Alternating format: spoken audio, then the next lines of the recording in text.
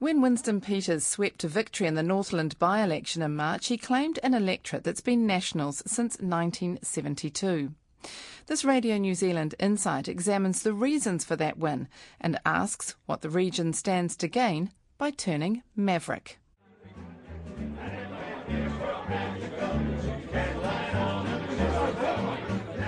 By-election night at Russell's old waterfront pub, the Duke of Marlborough, and Party Central for New Zealand First. The champagne was on ice by 5:30, black and white balloons bobbed from the veranda posts, and the Nairobi Trio amped up the mood of an excited crowd of New Zealand First and Labour supporters. By 9 it was all over and all on. National's 8,000 vote majority gone in a landslide, and Winston Peters the winner by 4,000 votes. In the Northern by-election, New Zealand First took the road less travelled, or sometimes never travelled at all.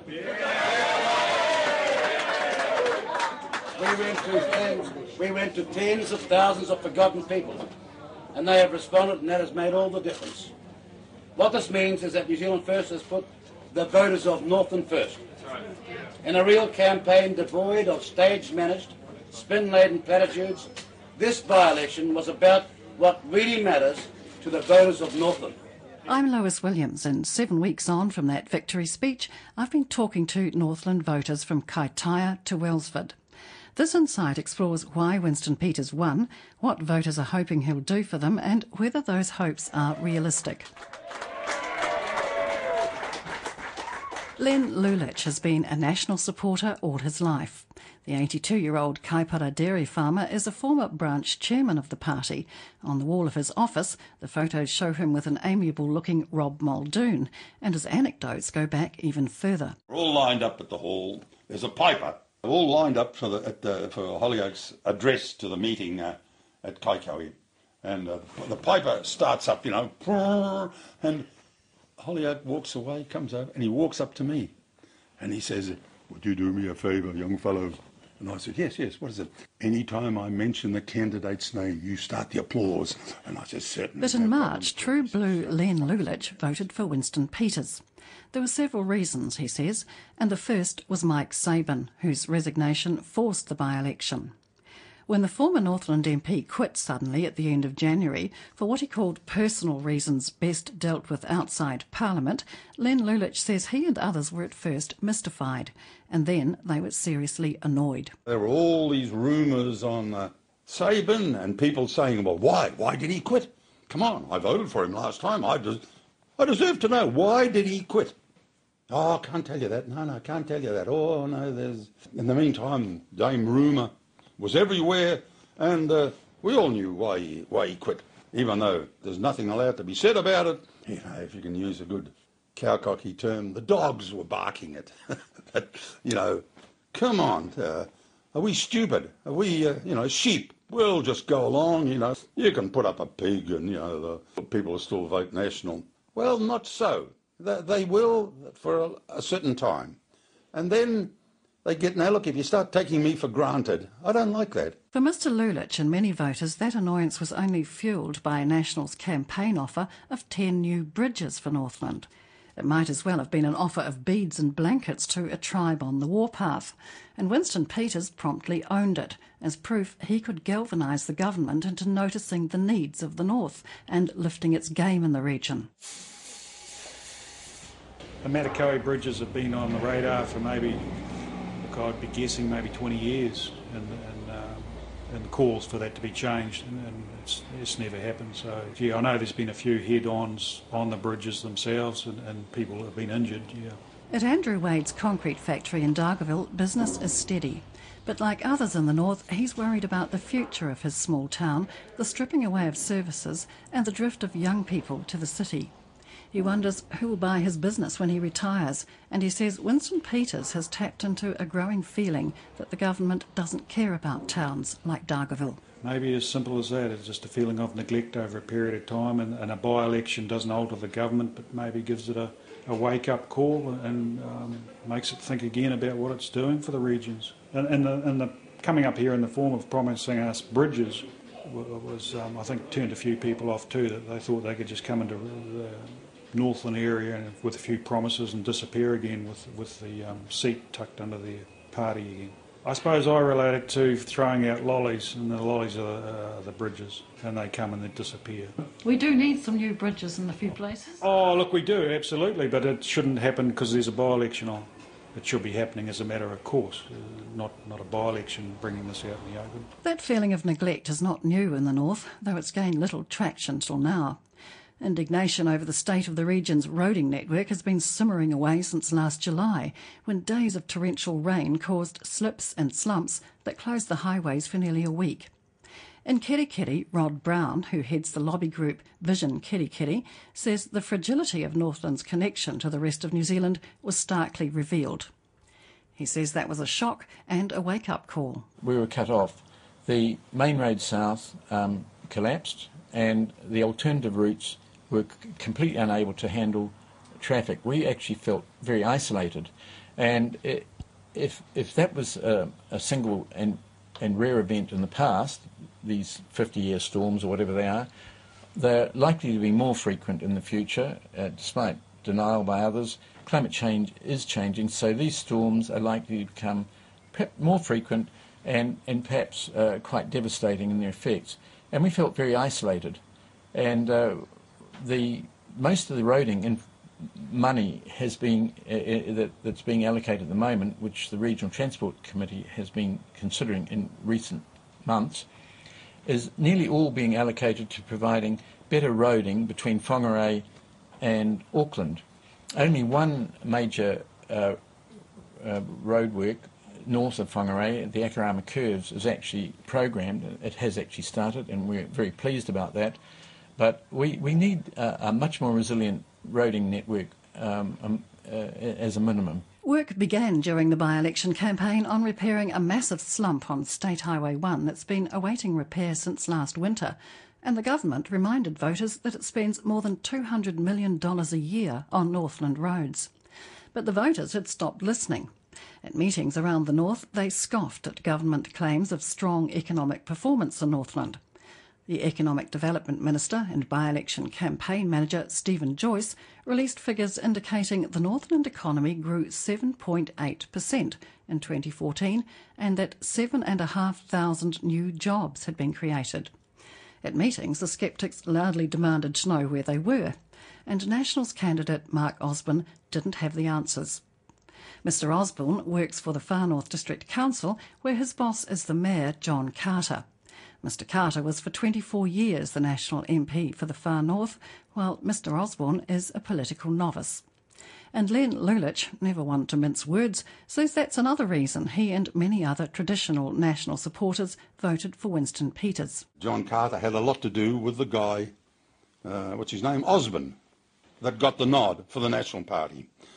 Well, I don't know John Osborne, Mark Osborne. But when he came to speak in Dargaville, tell you what, people were saying beforehand. There was that guy from that TV thing, Bonanza, Hoss Cartwright. He's Hoss Cartwright. I didn't know what they meant until you walked in. He was always casually dressed. I noticed Winston always had a suit. I didn't think he did a good job. They had quite candidly, I think they had picked an unsuitable person as the National Party candidate. John Carter says he had no voting rights and exerted no influence on the local candidate selection panel. These days, he says, he's apolitical. But the feeling that National picked the wrong man is one that many party members quietly agree with. No one's going to be quoted. But especially in the south of the sprawling electorate, they're saying that if Grant McCallum, a Mangaturoto dairy farmer, had been selected, National would have not won, but not have lost so badly. Winston Peters won all but 9 of the 80 voting places across the electorate, including the big national strongholds of Kerikeri, Dargaville and Wellsford. The turnout at 65% was high for a by-election. 517 new electors signed up to vote, record numbers voted early, and 2/3 of them voted for Mr Peters.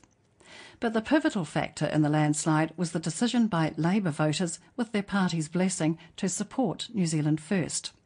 Labour's candidate Willow Jean Prime, a Ngāti Hine lawyer and Far North councillor, had begun to make inroads on national support in the north. She peeled 2,000 votes off Mike Sabin's majority in 2011. This time her vote slumped from nearly 9,000 to 1,300.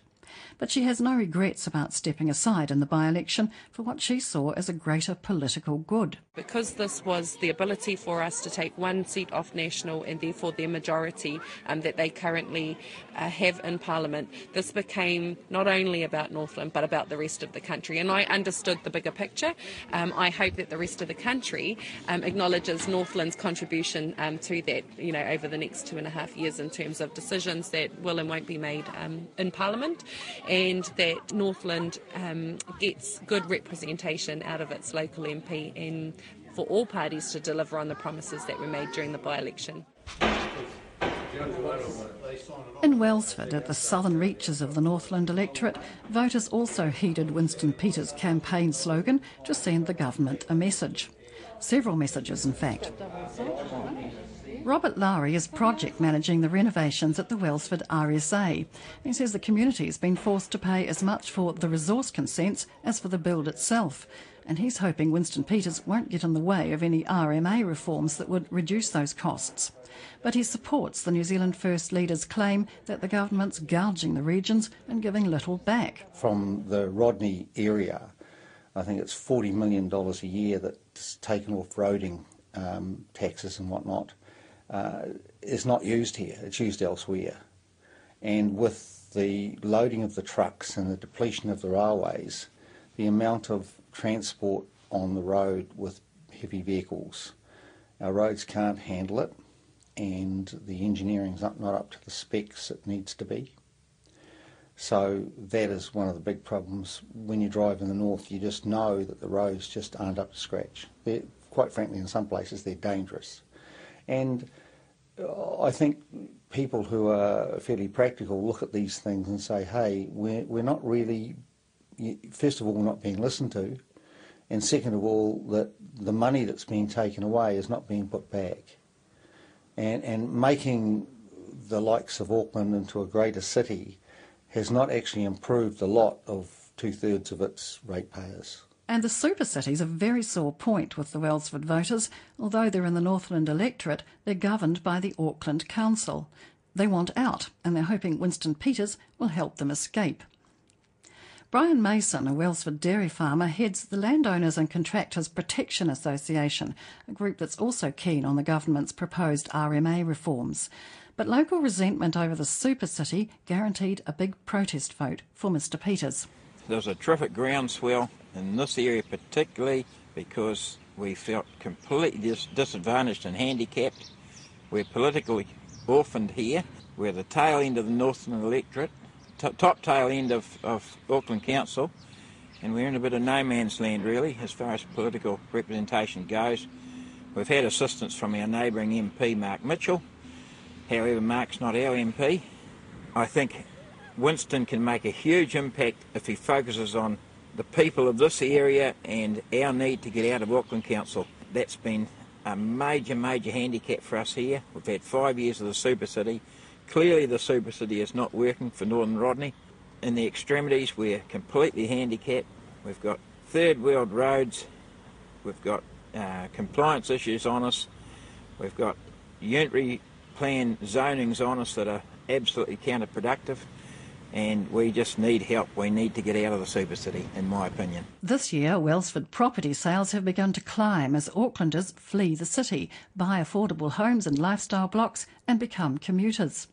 Houses are selling within days rather than weeks, and that trend's set to accelerate as motorway extensions creep closer. But not everyone's happy with the government's plan, re-announced during the by-election, to extend the motorway to Wellsford. There's no room for 4 lanes through the middle of the thriving service town. Small locally owned shops line both sides of State Highway 1, and that means a bypass. At Woody's Winners, Wellsford's lotto shop, the owner, Karen Lennon, says her business depends on through traffic.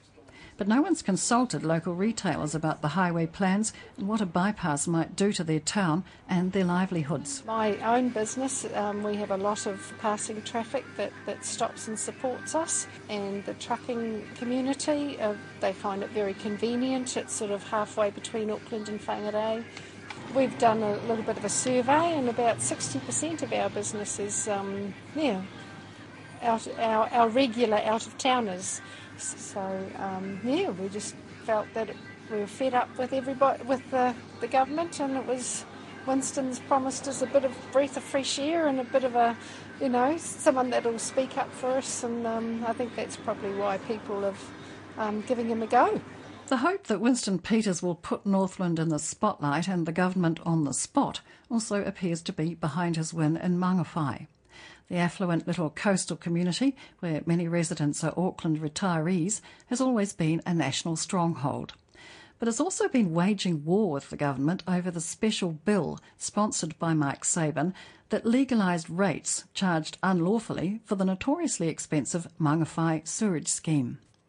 And to the dismay of the Mangawhai Ratepayers Association, the government recently extended the term of the commissioners it installed to run the Kaipara Council after its debt fiasco. The Ratepayers Chair Bruce Rogan says Winston Peters' opponents in the campaign accused him of opportunism, claiming he was rarely seen in the north till the by-election. But he says Mr Peters is the only politician who's ever bothered to help the Mangawhai group. He had come to Mangawhai before, long before, and he had spoken in the House on these issues very clearly, very, very definitely, about the injustice of what had happened, the inappropriateness of the retrospective legislation, the fact that the Auditor-General had not been taken to task, the fact that the commissioners had done essentially nothing about getting redress from the parties who'd caused all this. So, no, it wasn't opportunistic at all. It was a continuation of a principled position that he'd taken a long time before. In fact, Mr Peters has long had a good nose for regional grievance. Over the years, he's often been the only politician to pop up at community meetings or protests, whether it's the Dusty Roads campaigners rally at Pipiwai or the protest at the closure of the Dargaville Courthouse. But what he's going to be able to achieve for Northland as its electorate MP is the question. A leading Far North businessman, Ian Walker, says one thing Mr Peters can do, and is good at, is point out to the government the error of its ways. Mr Walker's created several businesses in Kaitaia, including a busy online store shipping all sorts of consumer goods around the country. Like other small retailers, he's been hit by the government's recent decision to have work and income deal directly with Fisher and Paykel when beneficiaries borrow to buy whiteware. Mr Walker says that's the sort of issue never raised by Northland's former National MP, but it's tailor-made for Winston Peters. The government says they're going to save around $10 million. And, on the face of it, that sounds really good. They're saving taxpayers' money. But the fact is they're taking millions out of the regional economies. There is appliance retailers in rural towns that have lost half their turnover overnight with very little warning. It's ironic that WINS is looking to get regional people jobs while they're taking money out of the regions. It's an unintended consequence because they actually haven't thought of actually what the real benefit of the money going into the regions are. What they've done is transferred money going into investing into the regions to actually the funding going straight to Wellington. The by-election campaign manager Stephen Joyce says National's committed to working hard to win Northland back in 2017 and convincing regional New Zealand it's not forgotten. I think probably the bigger question is that the national election in 2017 will be about national economic issues, but also how they play out in regional New Zealand. And just as we will have to in other parts of the country, we'll have to convince Northlanders not only is the country doing well under national, but they're doing better as well, and addressing some of those long-standing issues which frankly have been there in Northland since I first started visiting as a student in 1981. So there's lots of challenges, but we're all committed to working on them. But the government may have to do more next time than brandish GDP figures that don't tally with what Northlanders see around them. The Regional Council economist Daryl Jones says there's a reason for that discrepancy. Mr Joyce, with his claim of 7.8% growth, was quoting nominal GDP figures, which include price rises for goods and services. Daryl Jones says Infometrics data used by local councils exclude price rises and show the true growth rate for Northland last year was 2.2%, below the national rate. As for the 7,500 new jobs, Mr Jones says that figure's derived from stats that show total hours worked, and it's not a reliable indicator of full-time jobs. He says jobs in the region grew by just 0.8% in 2014, and it's the first time the number's gone up since the global financial crisis. So, for example, in the year ended March 2009, there were about 66,600 people employed in Northland on a full-time equivalent basis. Today, it's only 63,700. That's still about almost 3,000 less people employed today than there were in 2009. That's about a 4% lower level of employment. In contrast, the level of employment in New Zealand as a whole is about 1.7% higher than it was in 2009. Winston Peters says Northland's economy is in the doldrums because it hasn't had the investment it deserves in roads, rail, its port and its people. And he says that's the reason he decided to stand. I didn't have to stand. Nothing would have changed in terms of carrying on being an MP and leading New Zealand First. But truly, and I said so at the time that I announced my candidature, so much has gone wrong up here that I think things can be addressed, but you have to have someone with experience and commitment to do it. And I didn't think I should pass up that opportunity. Whether people believe this or not, the fact is I thought that I could make a difference, and I still believe that, and that the North desperately needed to have that difference made. The political commentator Colin James says the Northland by-election has delivered a result not uncommon in by-elections. It's a chance for people to show their disaffection without putting the government at risk. And Winston Peters, as the leader of a populist party, is well suited for that role. The vote for a populist party is often a vote against. It's against the elite, it's against them with a capital T, it's against the big city.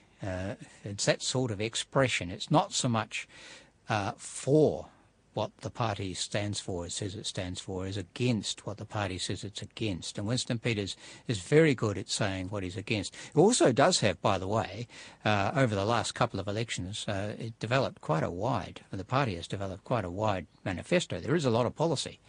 But I think the essence is what Winston Peters stands against rather than what he stands for that really works. Colin James' analysis of polls since the Northland by-election shows no significant change in the government's popularity ratings across the rest of the country.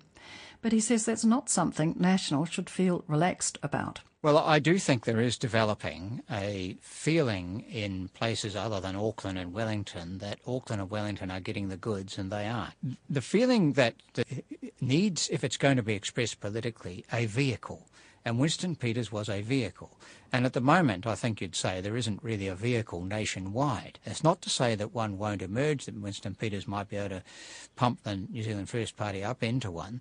The National Party would be unwise to think that the Northland by-election means there isn't any upset in the provinces and rural areas. I think there is.